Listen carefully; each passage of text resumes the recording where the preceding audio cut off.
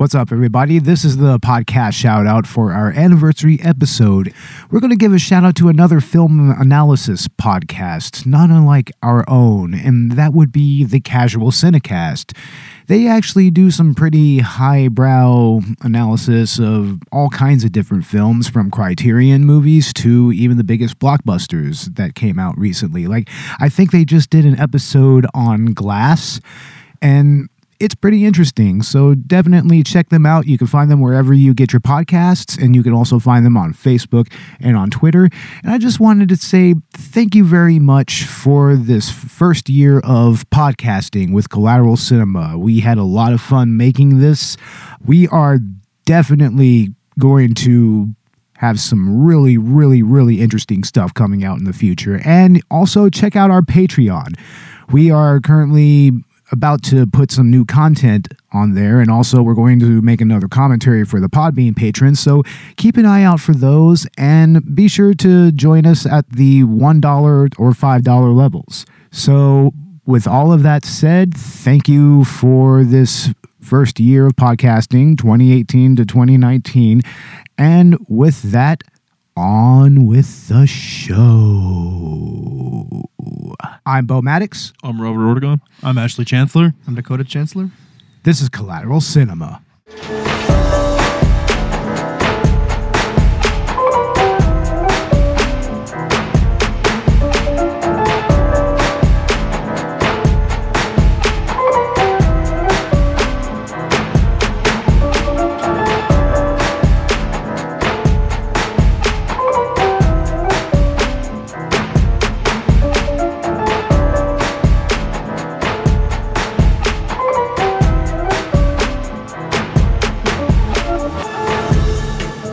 Welcome to Collateral Cinema, the only movie podcast that matters, where we focus on good movies, bad movies, and everything else in between in the world of cinema. We are podcasting straight from somewhere in South Texas, and yes, my friends, we are a 420-friendly podcast. So whatever you have, be it dabs, blunts, joints, bongs, whatever, smoke it if you've got it, vape it if you've got it, and ladies and gentlemen, this is our anniversary episode. Woo! Nice. Yeah. What's up, guys? Oh, not much. How's everybody doing? Oh, awesome, man. Doing awesome. Dakota. That's fucking great. Hell yeah. Too much. Too much? College, bro. It's killing me. Yeah. Damn. Fucking college. You're still going It's to school. bad. Yeah. Yeah. I mean, we're actually pretty busy nowadays. We're doing at least 3 podcasts now. Yeah. I mean, 2 of which are officially under the Collateral name. And it's been quite an interesting year for us. Honestly, like we started this podcast with just a single mic. It was Robert, me, Joseph Cantu, and Frankie Avila, Yeah. who honestly we would love to have them back on the show here pretty soon. The more the merrier. Yeah, definitely. And I mean, they had some interesting input to put in on certain movies and everything that they were on. Yeah, especially the Halloween episode. I don't think Joseph was there, right? I don't think Joseph was there. It was pretty much just you, me, and Frankie, right? Yeah. Wow. Yeah, I've listened to some of the old podcasts before I jumped in, and I thought they were pretty good. Yeah, they were. I mean, you can definitely hear the evolution of our sound a little bit, because midway through like the first quarter of last year, that was when I got the new microphones and everything. We were still recording in my bedroom at the time. We are in our own dedicated studio now, but it was kind of cramped, but it was still a lot of fun. Did honestly. the job. Yeah. It did the job. We even recorded a couple of commentaries up in there. Your dog Yeah. barking all the time, too. Oh, yeah. Shut up, Chi-Chi. And also other interruptions. Yeah, before we got our Section 9 studio set up. Oh, yeah, Section 9 Studios.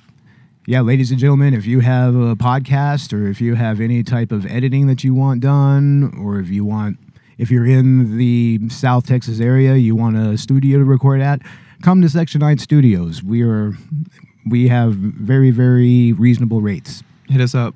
But Yeah. you realize even if you say South Texas area, that's a huge section. Oh, yeah. We're in the hill country, people. That way they can't find us. Yeah. Yeah. We're in the hill country. You say South Texas, but that could still include something 4 hours away. Yeah, you're right. Well, they can just DM us if they want directions. If they want to book us and get directions, they can just DM us or email or whatever. I don't know. Gas fare not included. That's a good one. It's funny. Damn it. Well, since our pilot episode focused on Takashi Miike's audition, we decided that pretty much every anniversary episode from here on out is going to be a Takashi Miike movie, and there's a fucking lot of them, man. Like, this man made over 100 movies in less than 25 years. It's out there, man. That's impressive. Yeah. I mean, that's some work ethic. It's just insane. I mean, It's crazy.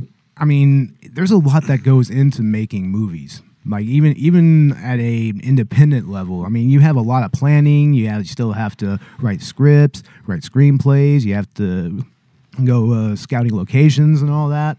But Takashi Miike, his approach to cinema is such a labor of love and it comes out in all of his works. I mean, from the smallest little movie that he did, like Visitor Q, which was done on a very, very cheap budget, all the way up to some of his more recent fare, which are pretty much like Japanese blockbusters. Like, you guys showed us As the Gods Will, which is one of his that's one of his more recent movies. Y'all want to elaborate on that one? Oh goodness! I watched that up in Pennsylvania. I was visiting my uncle there, and he showed me that. It was a good watch. It was one of the first like Japanese movies I'd really ever seen. Really? Yeah, because I hadn't really gotten into that genre yet, and my uncle showed me it, and I was just like, I didn't know what to say. You know, I was taken aback because there was so much blood, so much like extremities that weren't necessary. Yeah, but in that movie, it's all very stylized because it's related to Japanese children's games and everything. So, I mean, the violence, while it's pretty gruesome in that movie, it's also very tempered by the overall tone of the movie. It's a playful movie. Very. Yeah. Yeah. And it's almost playful in a way like the movie we are focusing on today. Yeah, if you like As the Gods Will, you'll like Ichi the Killer. Ichi the Killer. Ichi the Killer. This was Takashi Miike's breakout hit right here, guys. I mean, I think Audition came out before. I think that came out in like 99, 2000. Mm-hmm. But this movie right here is what a lot of people actually heard about Takashi Miike and really, really heard about him in a mainstream sense. You know, which is kind of weird because this has cult film written all over it. I mean, especially with just how cartoonish the violence is and, you know, just all the overtones of rape and loss and, like, addiction. They could inspired Heath Ledger's character, right, too. Oh, yeah, Kakihara. The Joker. Yeah.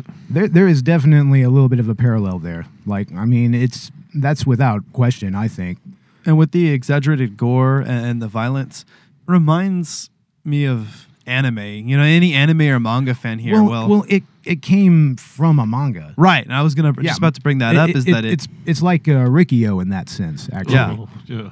And Rikyo also was another movie that was very exaggerated. So it's very interesting when you see what works in a manga or an anime exaggerated, and you see that translate to film. And it's not easy to do if you're taking the movie too seriously. But in a movie like this, especially these Japanese movies, it does work really well because it's just so over the top. Yeah. And that's the point of it. And I think the other point there is that he chose a manga that's not at least at the time, it wasn't particularly well known outside of Japan. Yeah. You know, except in certain circles. I had never heard of that one. And in Japan, that's known as Koroshia Ichi. Koroshia Ichi. Exactly. But it uses the Arabic numeral 1, which leads me to believe that instead of meaning Ichi the Killer, that means something more like Killer 1. So they're like playing off of Ichi's name. So that's kind of a pun that's kind of missed, I think. Almost like it's not a name he was given. He was given a number. Yeah, I mean, well, the Japanese language has a bunch of weird little kind of quirks with it and little kind of turns or phrases that are just centric to that. Yeah, every language has its intricacies, and Japanese, of course, is no exception. Now, if you're a bit of an anime fan or a Japanophile, some of these, you may be more familiar with. Yeah, definitely. I mean, I watched anime quite a bit of my life. I was used to a lot of the stylized gore and violence, you know, a lot of the arterial sprays. I mean, that's classic manga and anime stuff, you know. Exactly. But also, I mean, you saw that in a lot of martial arts movies. Like, for instance, Rikyo, or even something like Shogun's Assassin, which was pretty much just Lone Wolf and Cub. Like Quentin Tarantino's Kill Bill, right? Yeah, that was just pretty much a send-up of all those different tropes and conventions of that genre. Arterial spraying from the necks. And yeah, but Takashi Miike's career like we said before, is massive. I mean, but he has quite a few noteworthy movies of all types of genres, really. I mean, this movie, Ichi the Killer, it's very much a horror movie, but it's also kind of satire of Yakuza tropes, kind of from, because Yakuza movies, they have a pretty storied history in Japanese film culture. In many ways, it's kind of an extension of like the Chanbari samurai films. You know, it's just kind of, and a lot of those had Yakuza in them as well. Mm-hmm. I mean, like, I'm trying to remember if any of Kurosawa's films were focused on Yakuza. I don't really remember. I mean, that is kind of a long-standing trope in Japanese film culture, and I see that this movie is kind of an extension of that in a way. And Takashi Miike, he really got his start doing Yakuza films. Like his first movie was Shinjuku Triad Society, which actually it wasn't so much Yakuza that focused on the Chinese triad gangs. Mostly territories. Triad stuff, right? Like yeah, triad stuff. I mean, but then he started focusing on Yakuza films. He even did a weird sci-fi Yakuza movie called Full Metal Yakuza, which is it's pretty much like his send-up of RoboCop, kind of, but instead of a cop, it's a Japanese Yakuza, and he's taken in by this very weird mad scientist and turned into a cybernetic assassin, and he pretty much goes and has his revenge on his attackers. It's a straight up revenge story, but it's also very much a sci-fi movie, and yeah, true to Takashi Miike, there is definitely a rape in that. And that sounds like a good movie. Yeah, and it ends very badly. So would you say Miike's film, do they have a sort of overarching trait? Because I know there's a wide variety of genres, right? Well, I mean, depending on what genre he's doing, there are a lot of different motifs that he uses. Like one, of course, is bodily fluids like vomit and namely mother's milk, like lactation. That's something that, I mean, spoiler alert, that's something that comes up in Visitor Q, which was a very infamous movie that he did. That was done pretty much on digital for a very, very low budget, and it almost has like a found footage quality to it, really? Kind of. Yeah. It's kind of down that road of filmmaking. But I mean, it was very, very raw. It focused on a lot of very, very taboo subjects.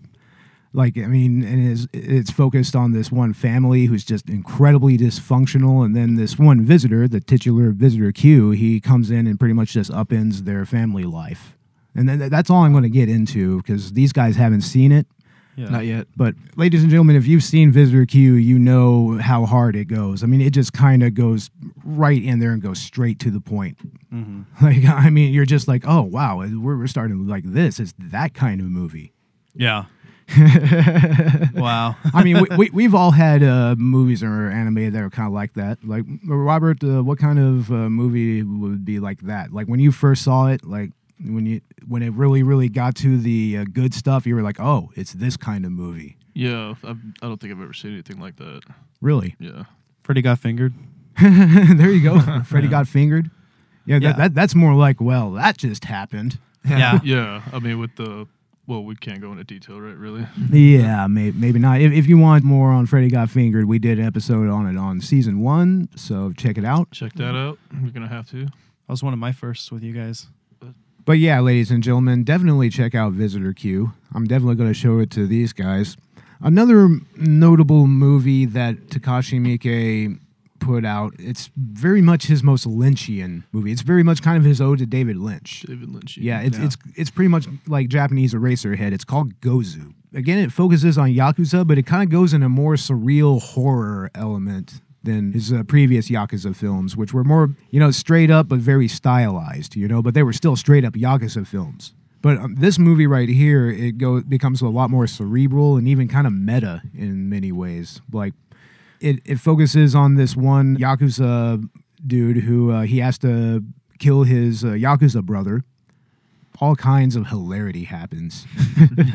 Oh man, it just becomes more mind-blowing every time I see it. And in the last 15 minutes of it, oh man, you will forever have that burned in your memory. I'm not going to spoil it, but anybody who's seen it, it's like, that's just like quite possibly one of the most original endings you'll ever see in any movie ever. ど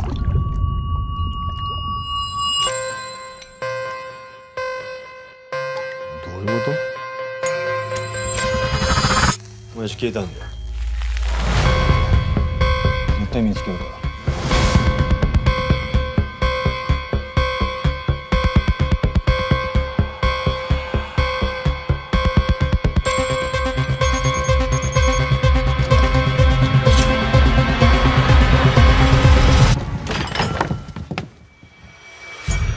復讐できるんだ。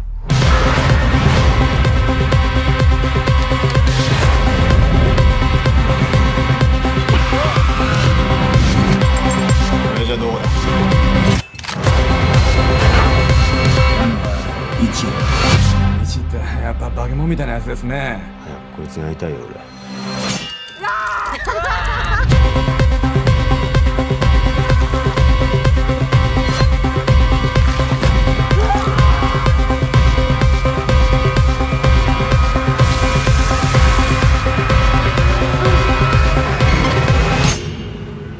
愛がないなお前の暴力には。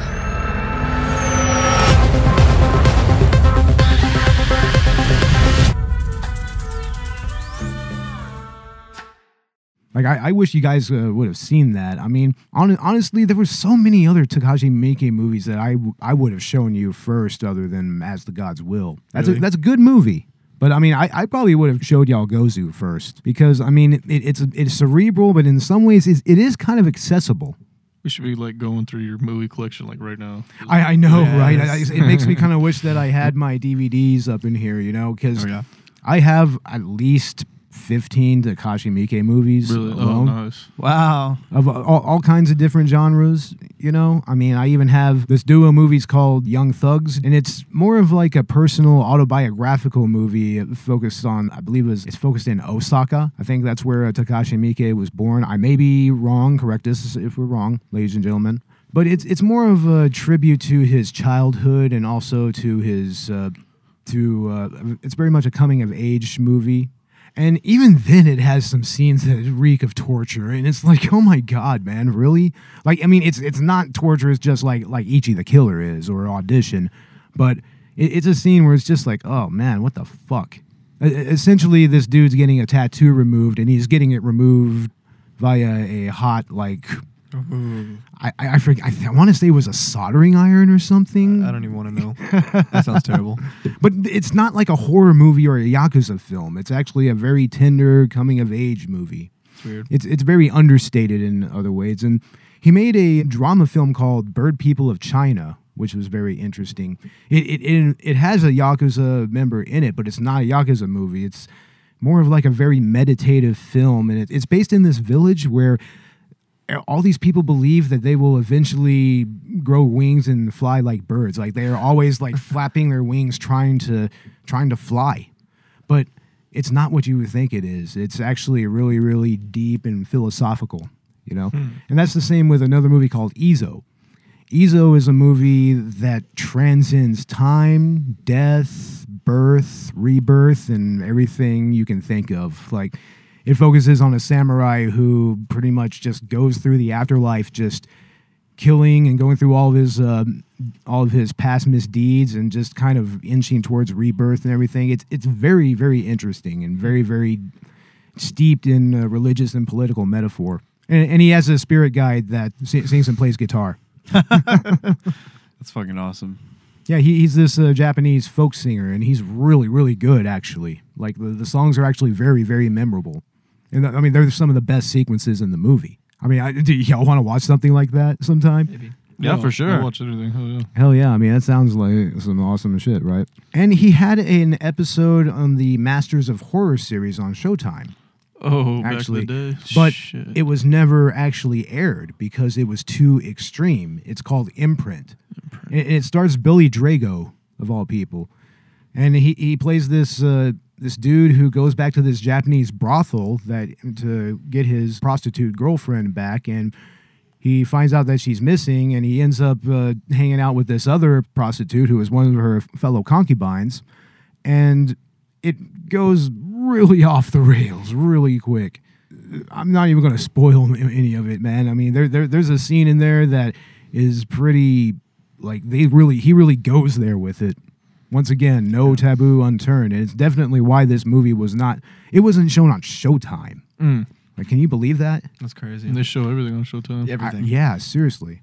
The Masters of Horror, right? And Masters of Horror was a great series. I mean, that had like Dario Argento, Mick Garris. Yeah.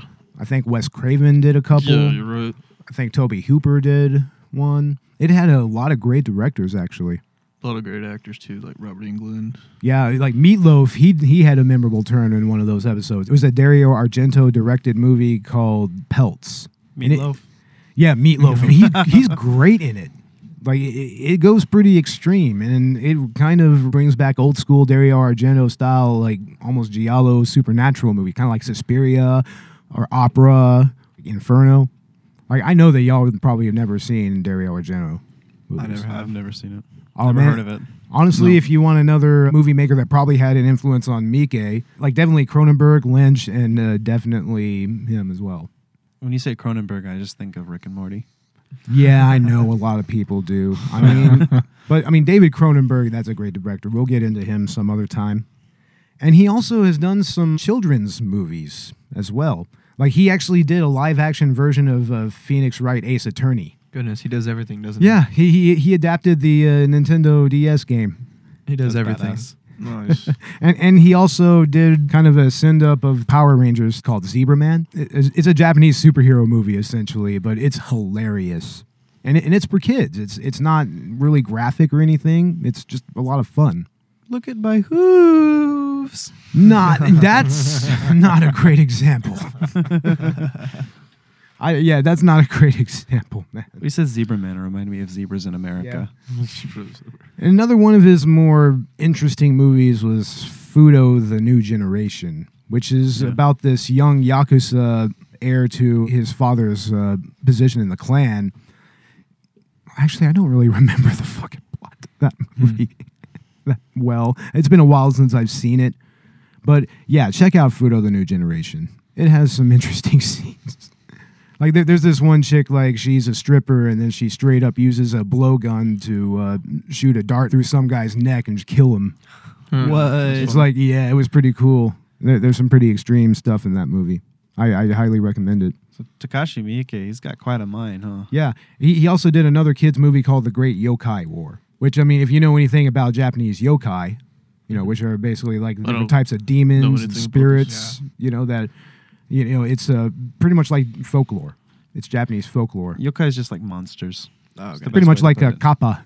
Kappa is an example of yokai. Yeah, Kappa's a water demon. Yeah, Kappa. that's a prime example of that, actually. And I think there is a kappa character in that movie, and he's pretty funny, actually. And finally, Happiness of the Katakuris. That is a zombie romantic comedy musical family drama mashup with all kinds of crazy special effects. There's stop motion claymation style animation. There's singing and dancing and murder and Everything.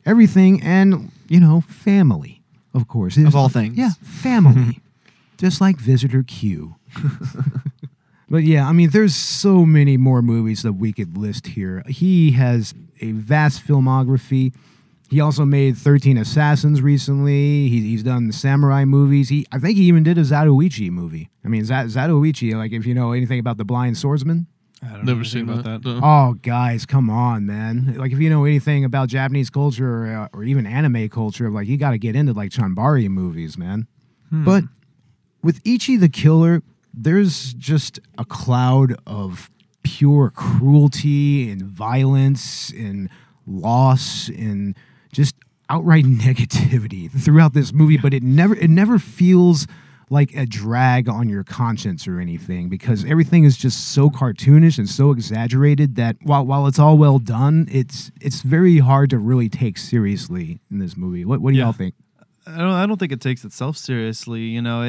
It's so over the top, and even not just the violence, but even some of the plot points just kind of over the top is the only way I can say it. It's kind of like a distorted version of reality, just a slightly more unbelievable than our own. Yeah. Slightly bit.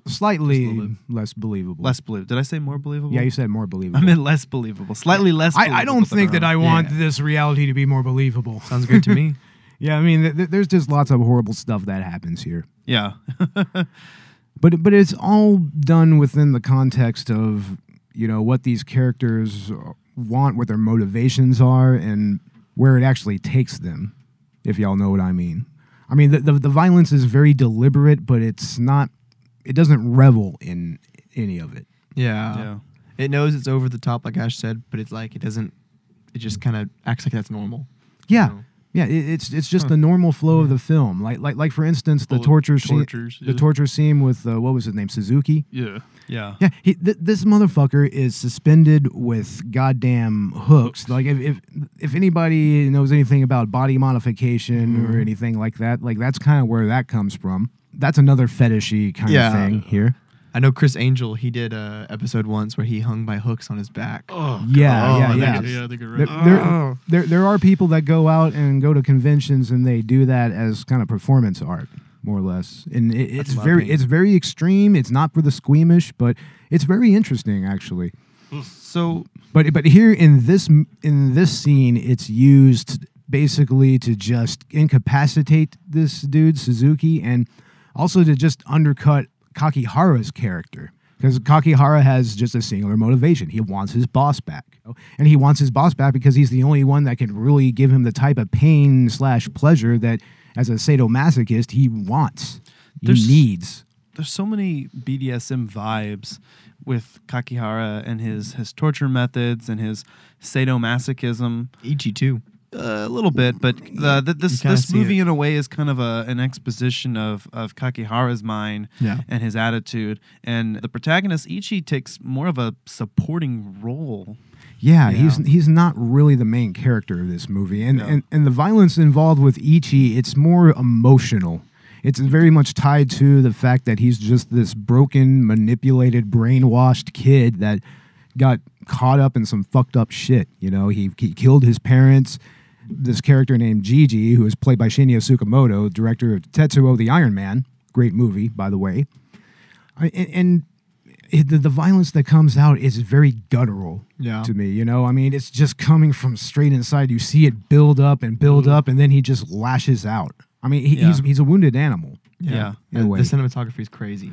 Yeah, the cinematography used, it is insane. So the Totilior character, we kind of are introduced to his emotions and his motivations, but in a way, these are just set up as a foil to Kakihara's ambitions. Exactly, because his ambition is to feel the greatest pain/pleasure that he can find. You know, at first, like I said, Anjo was the one who gave him that initially, but when Ichi killed Anjo, it just kind of gave Kakihara this new drive that, you know, it just led him to this new experience that he hadn't felt before. You know, and he wanted it, but in the end, he doesn't get it. It's a letdown. He even runs away from Ichi. He's like scared of him, and he makes a point on that. He says, "I'm scared of them," and it's amazing. I love the thrill of being scared. Yeah, because there's very little that scares this guy. This guy has a Glasgow grin. He has obvious Jesus scars. He needs to be literally pretty much beat up in order to feel anything. He's got gills on his cheek too. Did you see that? Yeah, that's what I'm talking. The Glasgow grin. Oh God. Once again, another direct indication that might have inspired Heath Ledger's The Joker. Yeah. Yeah. Because, I mean, there is something very sadistic about the Joker in The Dark Knight. Oh yeah. I mean, I almost expected him to actually really torture somebody in that movie. Yeah. Well, he kind of does that to Homeboy on top of of that pile of cash, kind of. Yeah. You know, by lighting him on fire. Yeah, you're right. That's actually a pretty disturbing scene, and that's something that could very well have come from a Takashi Miike movie when you think about it. And his sadism is pretty prevalent from the first scene that he's in, but you don't get to see the masochism until, you know, that next scene where he cuts off his own tongue, and then you realize, okay, this guy gives no fucks. No, he has nothing really to lose, honestly. I mean, even if they kill him, they can't really get to him because pain is pleasure to him. Yep. Yeah. Like they could torture him all they want. Like he won't talk. I mean, in many ways, he's the ultimate Yakuza. Yeah. And they demand retribution from him, and Homeboy offers up his own tongue right in front of them, cuts off the tip of his tongue, and gives it to them. And this is like fucked up enough to squick out like hardcore like made men yakuza. Yeah. You know, like real made men. その脇に甘いもの立たせてもらいますよ。甘いもの？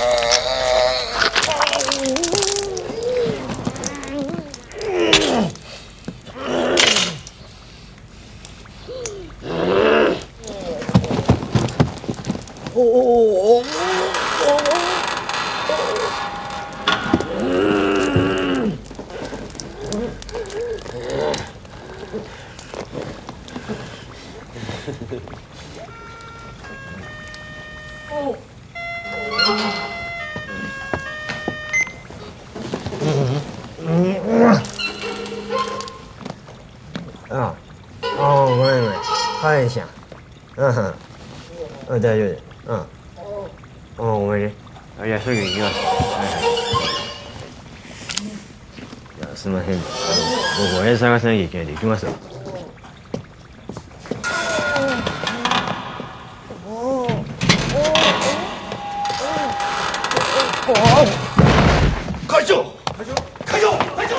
These aren't the dudes in tracksuits that you usually see in whenever Yakuza are represented. It's like these are the dudes, they have their suit. They probably already have their back tattoo and everything. They have it almost finished. It's like these are the real deal. And Kakihara just fucked with them hardcore. He even let that sickly boss, the syndicate boss, to go up and just go, and just fall over. It was like, that elicited a reaction out of these guys. Oh, yeah. Really, they lost their minds looking at it. Or with the Just never seen that before. The torture scene where he stuck the needles right in his face. Oh god, made like a triangle, dude. Yes. Oh yeah, and the funny thing is, he's pretty much throwing those things into him. Oh, that was crazy. And no movie before have I ever felt so uncomfortable and so like my cheeks kept hurting and. My tongue was hurting and my eardrums were hurting. I was like, I was just wincing so much. Me, I was just laughing the entire time because this is like the 300th time I've seen this movie. Like, this is another one of those movies that I know like the back of my hand. Second time for me. Yeah, it's the second time for Robert. He didn't actually go through the entire movie the first time we watched it, but the second time we watched it, I mean, the ending, it was pretty mind-blowing, right? Yeah. Crazy. Yeah. But Robert, what did you think of the actual violence and gore in this movie? What did you think of that? I thought it was more like, the first Hostel, really. Yeah. Well, this movie was very much a direct influence on Eli Roth. Yeah. He actually does an interview on the DVD that I have. Hell yeah, man. And he was like, yeah, I mean, this movie and Audition pretty much shaped Hostel in so many ways. I mean, there was even a little bit of a gangster element to Hostel. Because remember, that was being run by the Russian mob. Yeah. So there's that parallel as well. Second Hostel, too. Yeah, that one was really fucked up. Oh, it was, man. The bathroom scene. Jesus Christ. And what do you guys think about the gore effects? I mean, what was the most memorable effect that stood out to you, and where do you think Takashi Miike was actually going with it? Neck scenes. Yeah, the arterial spray. Oh god. Oh yeah. That was very iconic. Actually, that's actually what's very iconic about this movie is just the amounts of blood that just spews out of certain people. Like Kaneko at the end of the movie, whenever he shoots Ichi in the leg, and then of course Ichi with his violence being based around his emotions, he lashes out. He kicks him and he kills him, and that was a fuck ton of blood. It wasn't like Dead Alive or No. Riccio levels of blood, No, but this was ridiculous. It was crazy though. yeah, he was bleeding out hardcore. I mean, it was spraying. I mean, it was It definitely wasn't exaggerated. This time it wasn't so much spraying; it was just pouring out. like- Oh yeah. Carotid arteries, man. Just sever that artery. Pretty much severed both of them. Yeah. His jugular, all of that. Ooh. But y'all are forgetting one of the most interesting parts, which is Ichi's fighting style. Oh yes. Yeah, he is. It's very much karate do, but it's Well- very very kick based. He has foot blades. Yeah, his foot blades. Yeah, it's all based in his foot, and he actually slices a dude in half like lengthwise Yeah. with But one no- kick, which really shouldn't be possible, of course. But once again, that just shows how exaggerated and cartoonish the violence is, just like we said. Oh yes. And they also talked about torturing a guy by slicing his man parts in half lengthways. Oh yeah, Oh, and way down the middle. in the manga they actually show that. Oh no. Yeah, they I don't even want actually to hear about it, much less see it. Oh. yeah they actually go there. God. I didn't even have to see it in the movie because I was wincing inside already. Yeah, it's like, oh shit. And they implied the genital mutilation with Suzuki also. Yeah. Yeah, there was a little bit of that. He was Kakihara was taking his signature blades. You know, once again, this is, ladies and gentlemen, this is another Takashi Miike movie where the weapon is decidedly kind of feminine in a way. They're very, very sleek and small blades. Interesting. You It know, was like Senbon kind of. something like that. They were like skewers that are Skewers. just really, really, really sharpened. Metal skewers. Painful. Which he No. right in his Yeah, ears. right in his Pop his eardrums eardrums. near the Oh, end. God. Yeah, Oh the guy's yeah. face when he throws them at him. Oh. Imagine getting these sharp blades thrown into your face Oh. from like 50 feet away. That's terrifying, dude. Seriously. Now, what's interesting about the violence and also how it plays into the music is that there's always this real sense of urgency throughout all of it.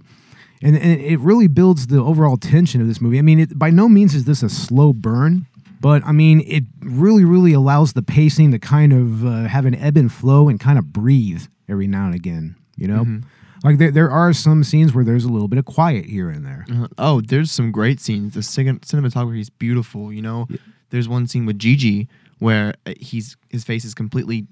He doesn't say anything, and you can just only see his face in the shot, and Yeah. you know every emotion he's feeling. Yeah, you're talking about near the very end when he comes up on Kakihara's body after he. You see confusion, you see humor, irony, and then like worry in his face. You know? You also see victory for a little Victory, bit. yeah. That's what you Yeah. see. First, you see victory, then you see like jubilation, then you see like concern, and then he looks closer and he's like, "Oh shit!"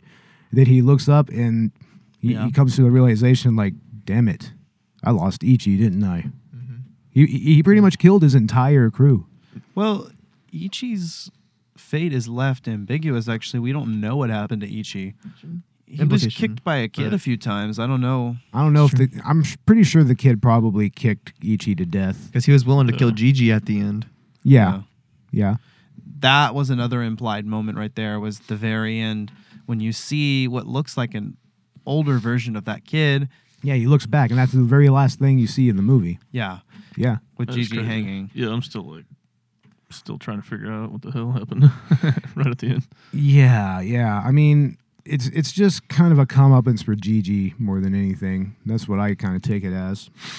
Kind of like Yeah. a skip forward. This is what eventually happens to Gigi. Yeah. Yeah. Basically, it just shows that there were no heroes and there were no real victors in any of this. Yeah. It was all just a pointless cycle of violence that just didn't stop. And it continues on. It's implied to continue on with Takeshi, who is Takeshi, Kaneko's son. Now, Robert, as an aspiring filmmaker, how did you feel about the scenes of violence and depravity when it came to a cinematic angle? Like how they were shot, how they were staged? Like, what are your thoughts on that? Mostly lighting, right? What kind of lighting do you think it reminds you of? I don't know, I'm seeing a lot of Mandy for some reason, but Which is weird that because old feeling from like the 70s is what it reminded me of. You know, like yellow lighting, and yeah, it does have a little bit of a washed out feel to it, kind of, sort of. it's like I'm watching an old Japanese movie, and this is like 2001, right? Yeah, seriously. I mean, Audition has a kind of a similar feel to it. It also uses color to kind of, as motifs, to kind of foreshadow what's going on. And this movie is no different, really. Like, I mean, there is a lot of lot of red throughout Yeah, the movie, I was which gonna is say red. especially with the bloodiness of it. I mean, it kind of underscores just the continuous violence throughout. You know, Yeah. and Red is symbolic for multiple things, like you said. when we Danger, watched yeah. it. mostly, and like Yeah, blue danger, is safe. blood, Yeah. everything. yeah, exactly. And I thought that the actual staging of the gore, like especially in the apartment in the aftermath of Ichi's massacre, it's like that was very, very deliberate in Oh, many yeah. ways. Like, The I mean, stage, the whole setup was crazy. yeah, it was basically literally a river of blood and guts. Mm. But the way that it was placed, All I mean, over the room. it wasn't haphazard. It almost, I mean, it felt very, very connected in Yeah. a way. like a scene out of Dexter or something. Deliberate. Yeah. Yeah. With the gore effects, Dakota, you and I, we're the resident gamers here, Yeah. resident game podcasters, right? Yeah. What does that remind you of, the violence in this movie? Oh, I don't even know. I'm thinking Mortal Kombat. Oh, of course. Resident Evil body. Yeah. Yeah. Yeah, Oh, a li- Resident Evil. That's what I was gonna say. Yeah, definitely kind of a Resident Evil vibe to it, but let's see. Let me Dead think. Island. Dead Island, maybe. I was just thinking with like Left 4 the, Dead. the over-the-top gore, Yeah. Mortal Kombat comes to mind. yeah, definitely, definitely. The ripping of guts. You know. But I mean, especially with the CGI violence, it Mhm. really has a video game feel to it. Yeah. And Homeboy's straight up playing video games, you remember? He's Yeah. playing, I think, Street Fighter. No, he's playing Tekken 2. Tekken. Tekken. Either Tekken 2 or yes. Tekken 3. I think by that time Tekken 3 had been out for a little while. Yeah. So Damn it, I call myself the resident gamer and I mistook know. the game. that's right. We own Collateral Gaming now. Oh. You little bastards. Well, I haven't actually played Tekken, so What? I haven't played Robert, Tekken. you hearing this shit? I've at least played like Tekken 4. I have Tekken 2 and Tekken 3 up at the house right now. You Tekken get a 3 with PlayStation? Liam Neeson? Oh my god. That was good. Some Tekken. God damn it. You're already making dad jokes. You're not even a dad yet. Damn it. Son of a bitch. I'm working on my dad bod and my dad jokes. Shit. Don't be fooled. I gave him a dad jokes book for Christmas. Oh, shit. Oh, man, we're going to be hearing this on the podcast for eternity, aren't we? Yeah. For Damn those of it. y'all that don't know, I am having a daughter soon, Woo. coming in the Yep. summer. So she'll definitely be a part of the podcast at some point. We'll do something in some way. Actually, Chaz Rab, who he does the Trial by Error variety show, he actually did an episode where he put his kids on the podcast and did like just a little kid-friendly podcast. That's funny. Yeah, it's actually pretty cute. I mean, I highly recommend checking it out. Yeah, our podcast isn't very family friendly at the moment. It's not very child friendly. Nope. I remember deliberately telling our cousin Will he couldn't be a part of the podcast. Yeah. He couldn't even listen to the podcast. It wasn't really his avenue. Oh, really? Yeah, because we're starting at the game podcast, and Will asked us, hey, can I join? I was like, whoa, hold on a second, buddy. Now, in this movie, there's overlying themes of loss, of addiction, like bodily fluids are a recurring motif, like obviously with the blood, but also with the semen, which Semen. at the Oh. beginning of this movie, the actual title of the film comes out of a puddle of semen. It like bubbles up a little bit and then it just like comes out of it. Oh, Just gonna God. start left How your is that asshole. for a cum shot? Oh, God damn it. That is the funniest shit ever. Man, I mean, supposedly, I guess that was real semen of some kind, Yeah, they right? said it was right. Yeah. Oh, God. So did they jack off a horse? Did they get 8 guys to jack off into a cub? How did this go down? And this is why it's not kid friendly. Yeah, exactly. This right here. These are the avenues that we take this podcast in. It's incredible. Well, you have to with this movie. I mean, if you've seen it, you'll understand. I mean, you get Well, worried when you watch it. Yeah, Yeah. exactly. I mean, you just don't know what's around the corner next. I mean, there's lots of sexual assault in this movie. You don't watch this movie with your parents. No. and Oh, no. the sexual assault itself is kind of understated in many ways. Yeah. It's not nearly as, it's not shown in a great light, but it's not really shown in a way that, really, really makes it terrifying to me. I mean, any further and it would be pornographic. Yeah, exactly. But I mean, if you compare it to like the infamous rape scene in Irreversible, I mean, that's a very raw, visceral, and emotional experience. And these scenes of sexual assault, I mean, and I'm not saying that, this is a good thing or anything, I mean, they're very, it's very sterile almost, Yeah. and there's been some debate about this film about whether it's feminist or misogynist, whether these rape scenes are glorified, you know, as kind of a male fantasy, or if it's kind of a statement, you know, a criticism of the male empowerment. うちらが来た時にはもうこいつ自分でこんなの入ってたんですよ。逃げないようにテープ巻いておきましたから。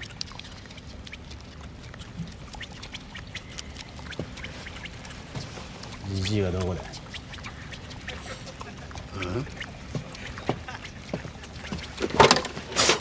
なんだこれ。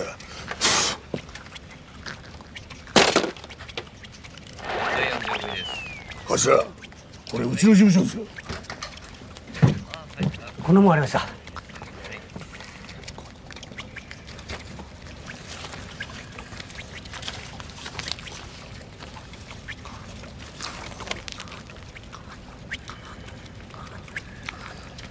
よし。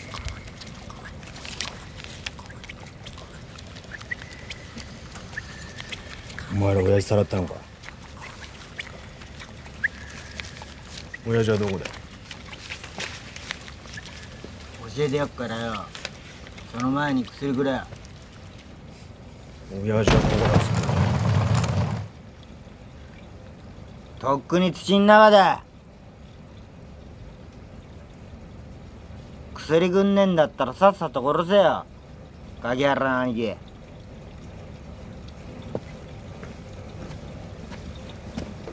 お前誰だ。どうせ殺すんだろ。だったらさっさとやれよ。鍵原の兄貴よ。お前加納か。ピンポン。加納？てめえ加納か。顔が違うじゃねえか。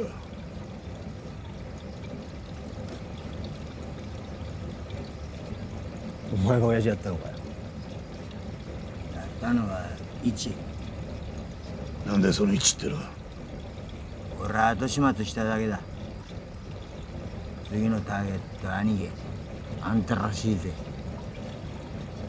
あんた安城にベタボラだったもんな。同性愛とか男気に惚れたとかそんなんじゃねえや。ただ単純によ、安城が与える暴力が痛みを愛してたんだ。それが忘れらんなくてよ、あいつのこと探してんじゃねえの？お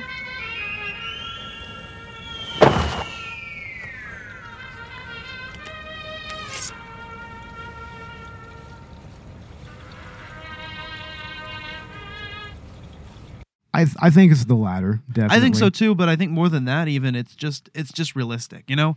Yeah, it is very realistic. I mean, rape is not a fun subject to broach. I mean, but it is a thing. We can't pretend it doesn't exist. You know what I mean? Of course. And this movie does not sugarcoat it in any way. I was gonna say like Wes Craven's Last House on the Left, right? Remember that? Yeah, or even further, I Spit on Your Grave, which the first half of that movie is pretty much like almost a 30-minute rape scene. Pretty much, it's just humiliation, and it's not a fun movie to watch at all. Like, it's very gross. Hey, Robert, you have a film coming out called First House on the Right, right? Second House from the Left. Oh, second house from the left. Second house whatever you from want to the make it. second house from the left of Elm Street and Camp Crystal Lake. The final nightmare. The final chapter nightmare. Damn it! That makes me think of Fable 3 again. Oh the map. God!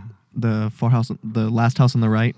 Oh yeah, That was one of the houses on the map. Yeah, but I mean, the cruelty throughout this movie, it's also very much an undercurrent, and it's kind of played to comedic effect in some ways, don't you think? Yeah, kind of like a dark humor. Yeah. And some people couldn't stomach this movie, and I don't think because the gore was too much, because there's some things that are gorier than this, but it's the cruelty, you know? Mm-hmm. Yeah, and also how, how banal it all is within the universe of the movie.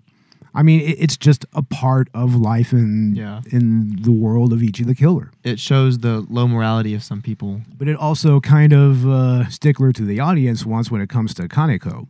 Because, I mean, he doesn't exhibit any real signs of having a really cruel or sadistic nature or anything, but the Chinese prostitute that Jiro, Saburo, and Kakihara, they torture her. and they rape her pretty much. Oh, He just he tries. beat the hell out of her. He first, beats the right? fuck out of her, just out of nowhere. We're led to believe that this is a very morally upstanding character, who is kind of disgusted by what's going on, kind of like his superior.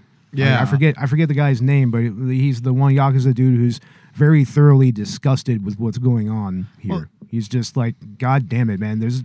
We brought this on ourselves. There's no heroes in this film. No heroes. Yeah, that's what I told you guys. There is no heroes in this film, and that scene completely just hammers that home. Oh, And- yeah. And Mike, he said that was specifically a betrayal to the audience. He wanted Wow. to just kind of experiment with how that character arc came out. I mean, I'm not really sure if that's what happens in the manga, and if it does happen in the manga, I'm sure it's shown in a very different light Yeah. than how he actually shot it. Of course, manga tend to run for a while, so I imagine how much of this was shortened for the Yeah. adaptation.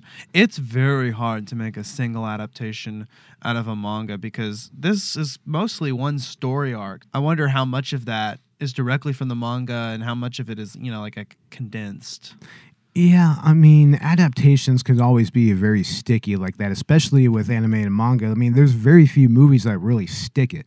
Like good example is the recent Ghost in the Shell movie. Like, if you ever seen Ghost in the Shell or Ghost in the Shell standalone complex, I mean, that movie, it has shades of it, but it's also very much a pale comparison. And they even take some iconic scenes from that anime and put it in the movie, and it still doesn't work. Still doesn't. Yeah. It's know? like a Hollywood version. Yeah, it's very bowdlerized. I think that's the term for it. I liked it okay though. Ghost in the Shell the movie, and I don't remember very much of the anime. The one I didn't like recently was Death Note nearly as much. It didn't. Yeah. It was like a shell of the complexity of the manga, and it was so much more exploitative that it wasn't anything that resembled the anime. What do you think of what do you think of the Japanese live action movies? I've heard those are pretty good. I've seen some bits and pieces of those, and those are kind of fun. It's another instance where you see kind of the over exaggeration that's present in an anime, and you see it translated to screen, and it's a little odd. Yeah, it still has the grandiosity, but I mean, it also nails all the different idiosyncrasies of each character, like especially L. Yeah. And he, I mean, I've never really read the manga for Ichi the Killer, but I mean, for one, it's way more graphic, of course, But two, I mean, I think the characters are a bit less realized probably in that one. But I mean, once again, don't quote me on that. But I mean, that's kind of what it seems from the little bit of the manga that I have read online, is that, I mean, the characters, like Takashi Miike really fleshes these characters out a little better. You think so? Yeah. Wow, even Really with does. less time. Yeah, with less time. Like, I mean, the production schedule for this movie, I mean, I think they only took like 52 days to make this. Wow, really? Wow. I mean, once again, don't quote me on that. I think I remember hearing that from one of the interviews on the feature disc. Oh. That is it's a long movie too. It is. It's a very long movie. Unrated Yeah. version. There is the rated version too, right? Yeah, there is a rated rated R. version with 11 minutes cut out of it. R-rated version. I have both versions of it. I can't stand the R-rated cut. Now, I also heard that the original writer of the manga was it Hideo Yamamoto or something. I don't really remember. Like, this is why you have that laptop, Dakota. Yeah, Search it. Fact check that for me. But anyway, the writer of the manga, he was hired to do the screenplay That's in right. manga format. And it didn't actually work out, though. No, he said he wasn't able to jive with it, but another guy ended up doing the screenplay after him. I don't remember his name, but Yeah. it turned out great. I mean, I think it was one of the guys. He ended up being a character in Kill Bill. yeah, Oh, Yeah. yeah, you're it right. was Charlie Brown and Kill Bill. Yeah, that's who he was. Yeah, so, but imagine how interesting it would have been if that had happened with the screenplay.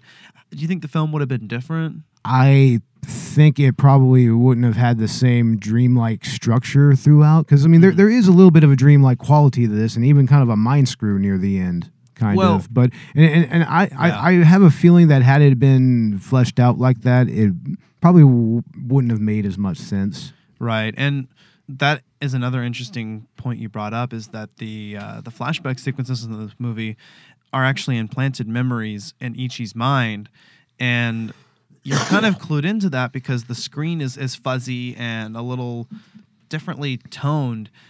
And so once it comes full circle and you realize those are implanted memories, it makes a lot more sense. Yeah. But also the cinematography of that is also kind of a misdirection because at first you think that is legitimately Ichi's memory, and it makes sense that it would be kind of fuzzy and fucked up like that because that's just how he sees in his mind. But when you actually find out what that memory actually is, that it's Karen's memory. Her memory. Yeah. Like she was Miss Tachibana, essentially.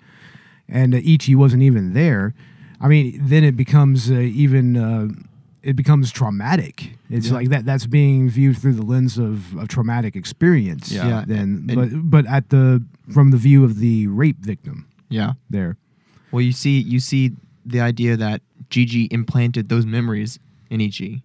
You know, her memories. It's right. crazy. So in his mind, it would still, I think, be fuzzy because it's foreign. Yes. Either that or was it fuzzy from her view? Because if that was the case, then it may be because of the trauma. It was. She couldn't see him either, right? No. Like remember there was that one flash before Ichi kills her where she finally realized, oh God, it's like that was me. Oh, but memory. But Ichi wasn't there. It's my memory. Yeah. I'm Miss Tachibana.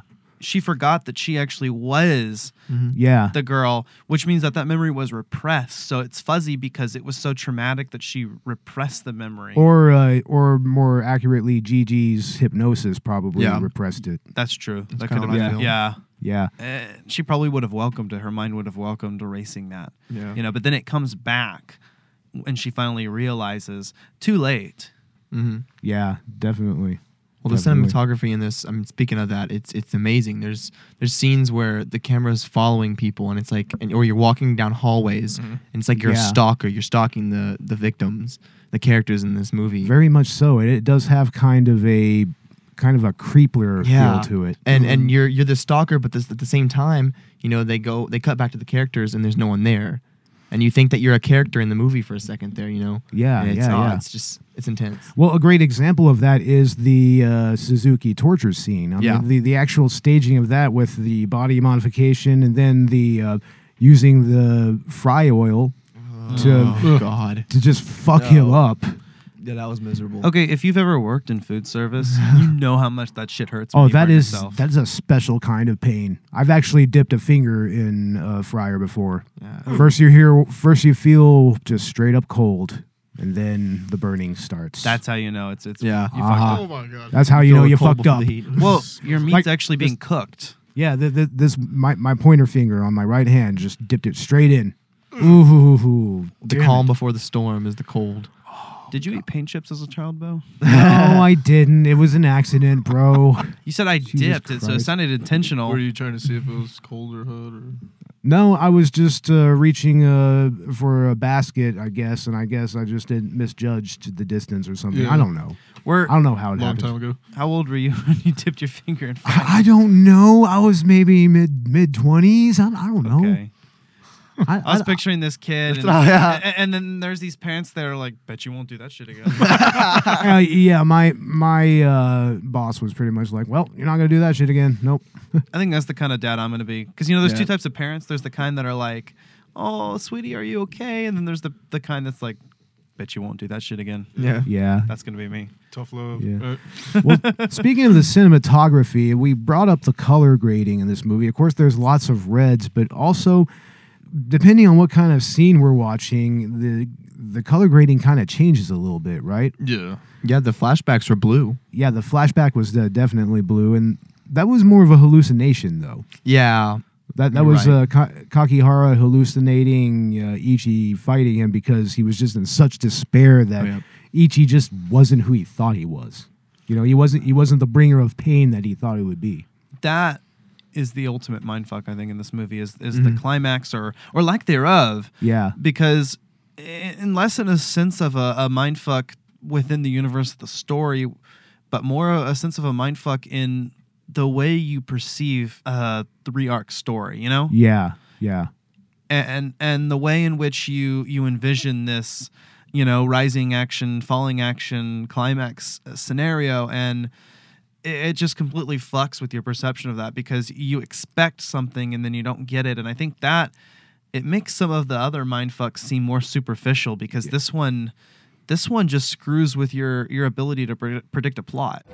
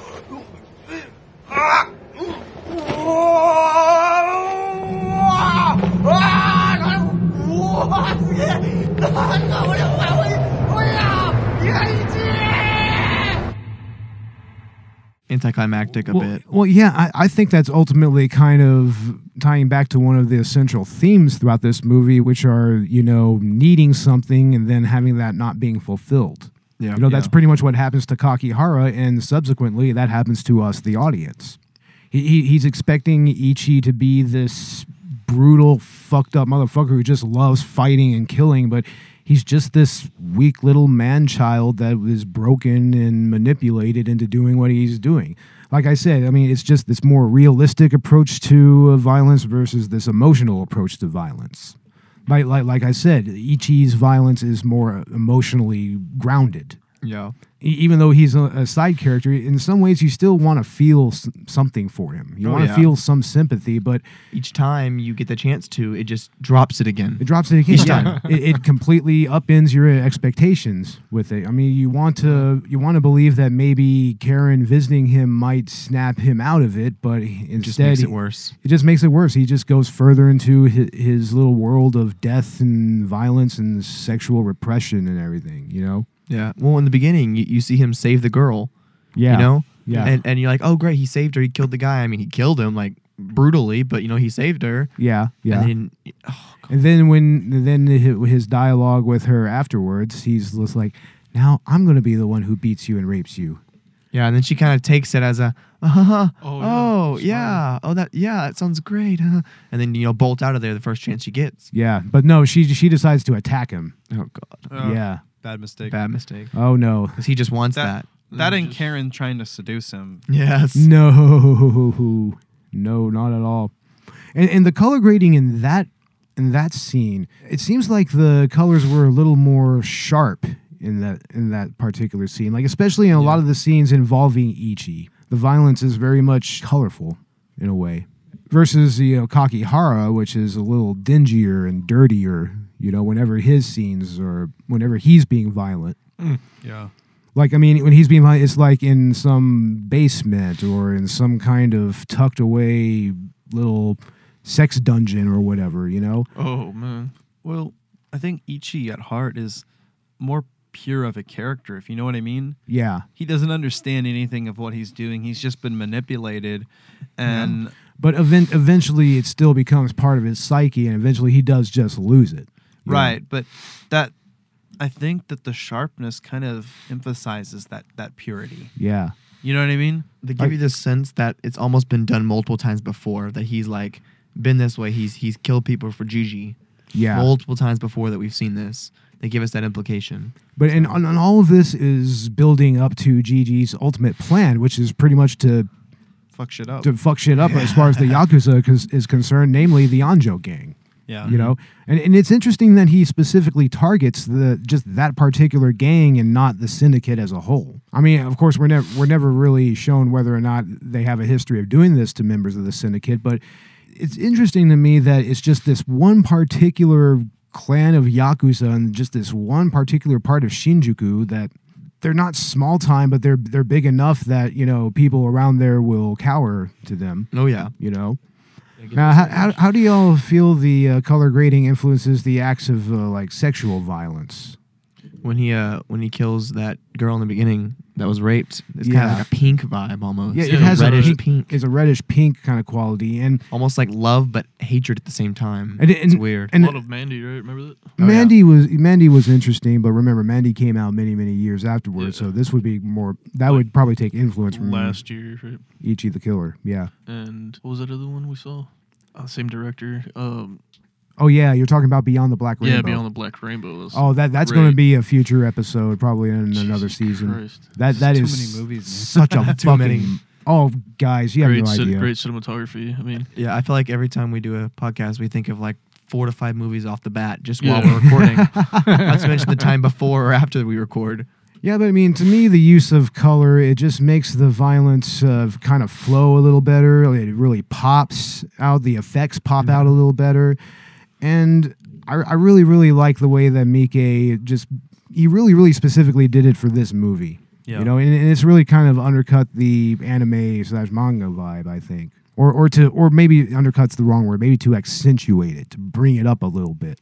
You know, it makes it cartoony, and that's why, you know, the violence, it doesn't ever really drag on you. You know, it doesn't weigh you down.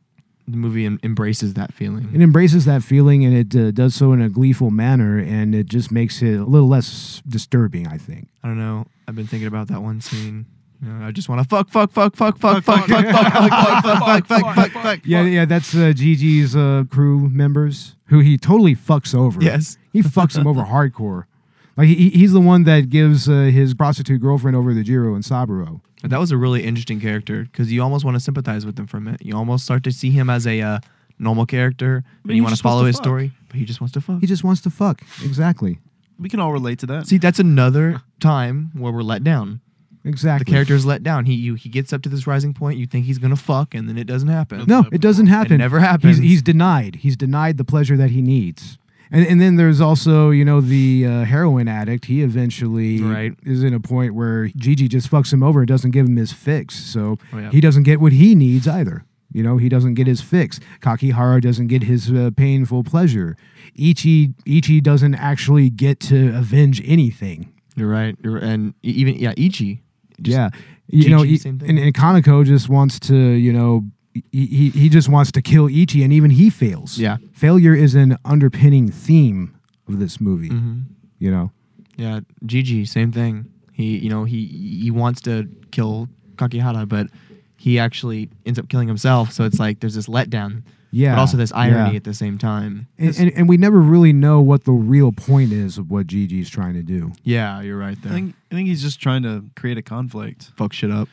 You know, Basically, he's just kind of a nihilist, kind of like Joker in Dark Knight, just wants to watch the world burn, kind of. I mean, he's either- dressed in purple too. Yeah. Like, Yeah, that's right. He is. Like, oh yeah, you're talking about Kakihara? yeah. Oh yeah, of course. I mean, I think That's that the crazy. Joker. I think the Joker influence. It is pretty obvious. Yeah. I mean, let's face it. It's either that or maybe he justifies it and thinks he's doing some good by causing turmoil amongst gangs and bringing Yeah, them down. I think that there is kind of a little bit of a point there. I guess I don't know.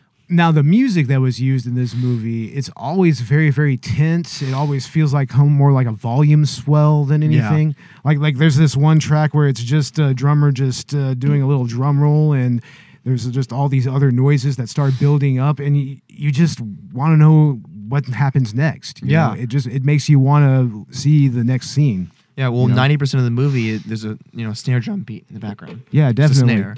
It just or the main theme song of this movie, it has more of a tribal drum sound to it. It's very percussive. And the vocals are very much like just yelling kind of off tempo a little bit, you know. You're right. It's kind of chaotic, but like a good chaotic. But even then, there's also a part of the score that sounds like an Ennio Morricone trumpet style vibe. It almost sounds like The Godfather kind of, right? Yeah, 1 and 2. Yeah, it sounds like the Godfather theme a little bit. Marlon Brando. And also the sound design just makes the gore better and makes the torture better. Like the Suzuki torture scene, that sizzling sound. That's so perfect. So perfect. And not to mention the dub, which interestingly enough is done by British people. Yeah. Of all things. Those letters, man. Which gives it an interesting vibe, I think. We watched it in the British dub. And it was interesting because the reason for that, we find out, is because the movie first aired, the first place it aired internationally, you know, outside of Japan was Britain. Yeah, exactly. And so that's why we have the British dub. And watching it in that way, I think just enhanced our experience so much more. Just like with Riki-Oh, just watching the dub is part of it. Yeah, it just makes that much more special. ちょっとあと言い忘れたんですけど、なんだよ。安城組は俺が引き継ぎますから。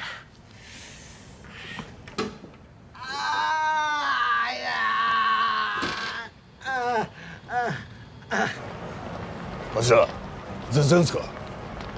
ああ、そうだよ。今から新宿中敵に回すからよ。抜けたやつがいたら今のうち言えよ。すいません。お言葉に甘えて自分杯返させていただきます。そうか。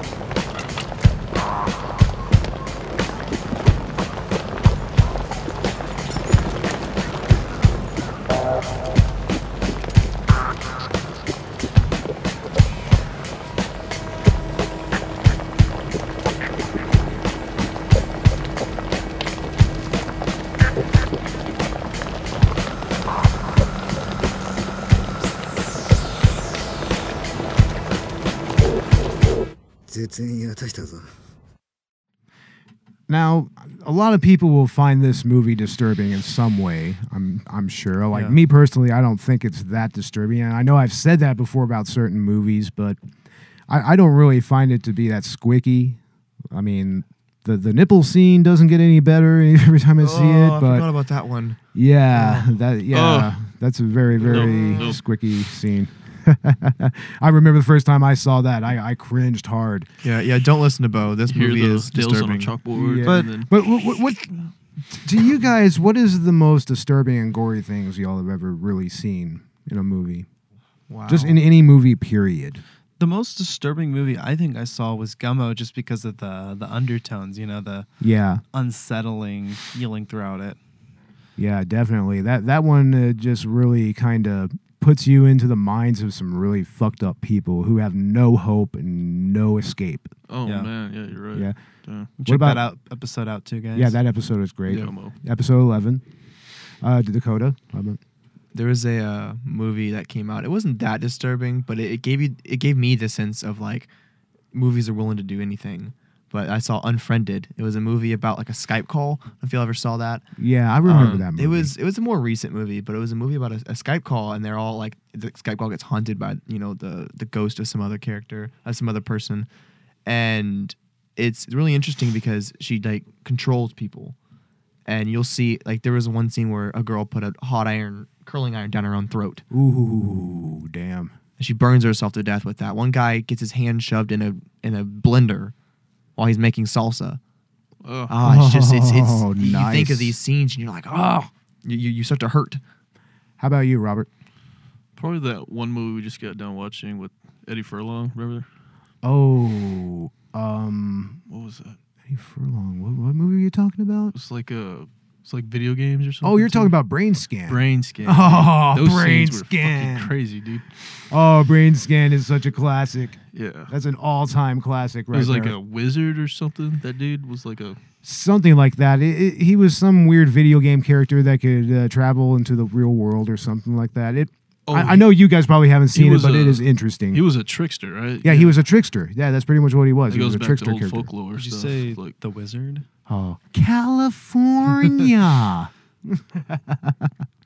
But for me, I've seen quite a few really disturbing movies, and I've seen some shit. But I think that the one movie that probably affected me the most in so many ways was probably a movie by Gaspar Noé called Enter the Void.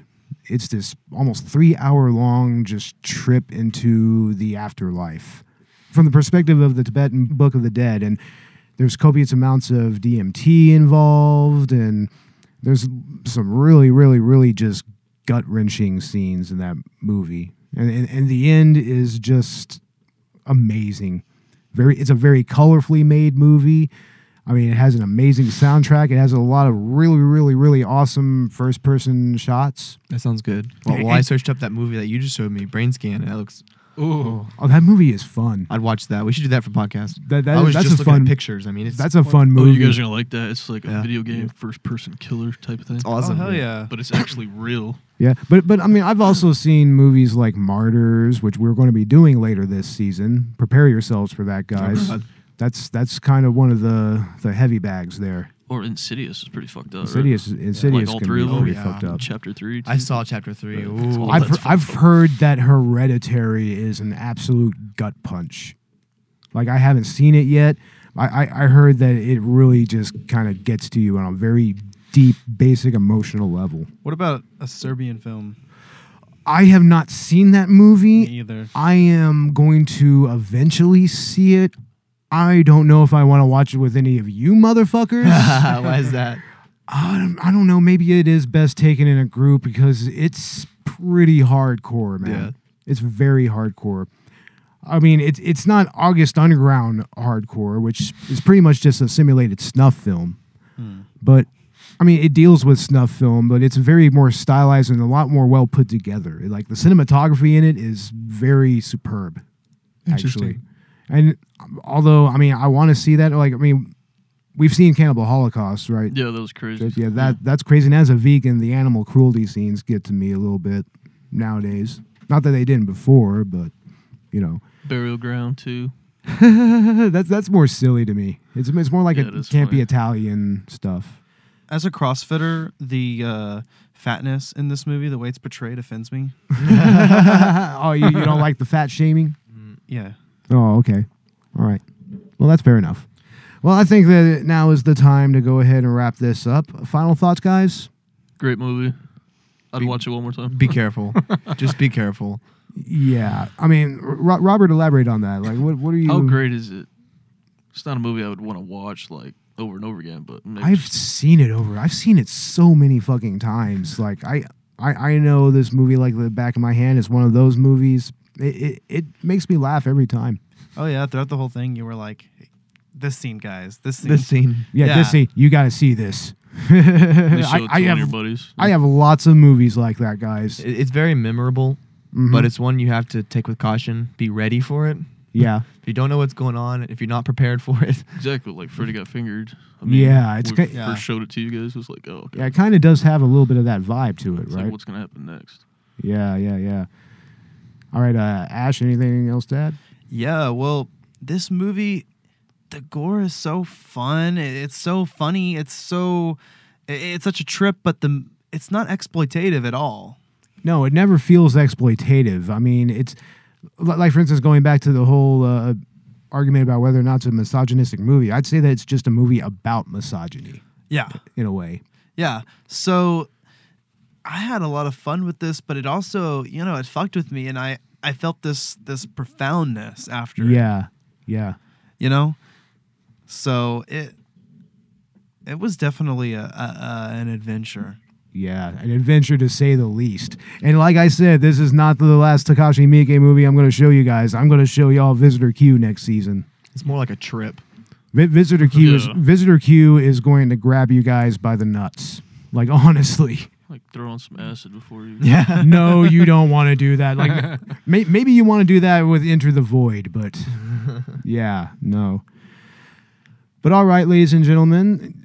This movie is a favorite of mine. I've watched it many, many times over the years. It never gets old for me. I could watch it again.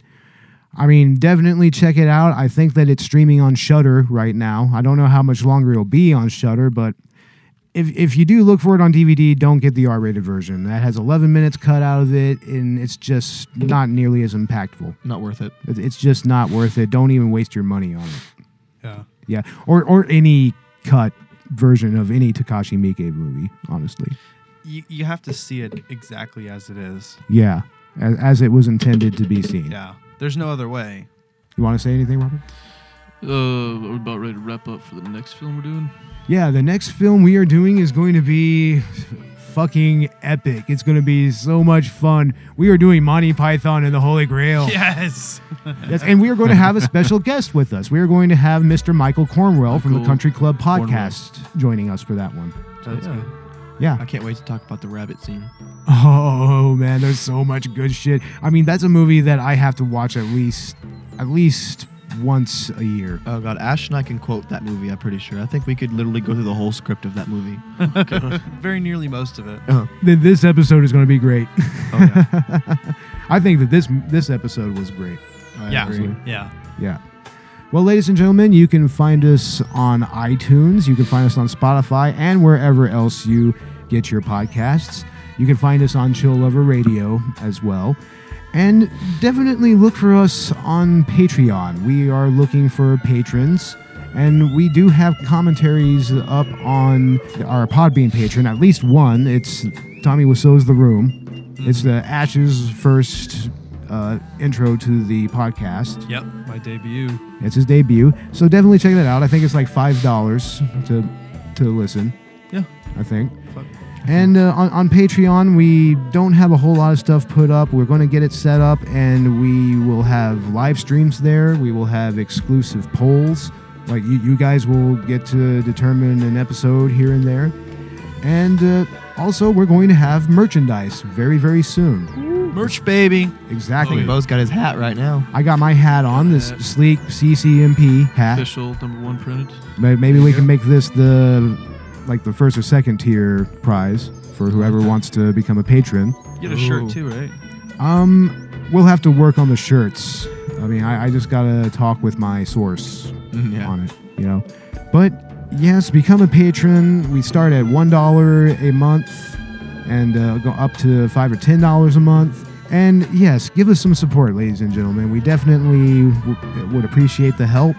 We need some feedback too. Always give us feedback in any way you can. So far, comments. so far we have some good reviews on iTunes, and we would like them to keep them coming. So definitely, comment on our Facebook, comment on our Twitter, comment on our Instagram, and ladies and gentlemen, check out our YouTube as well. We're going to have videos up very, very soon. Just like this one.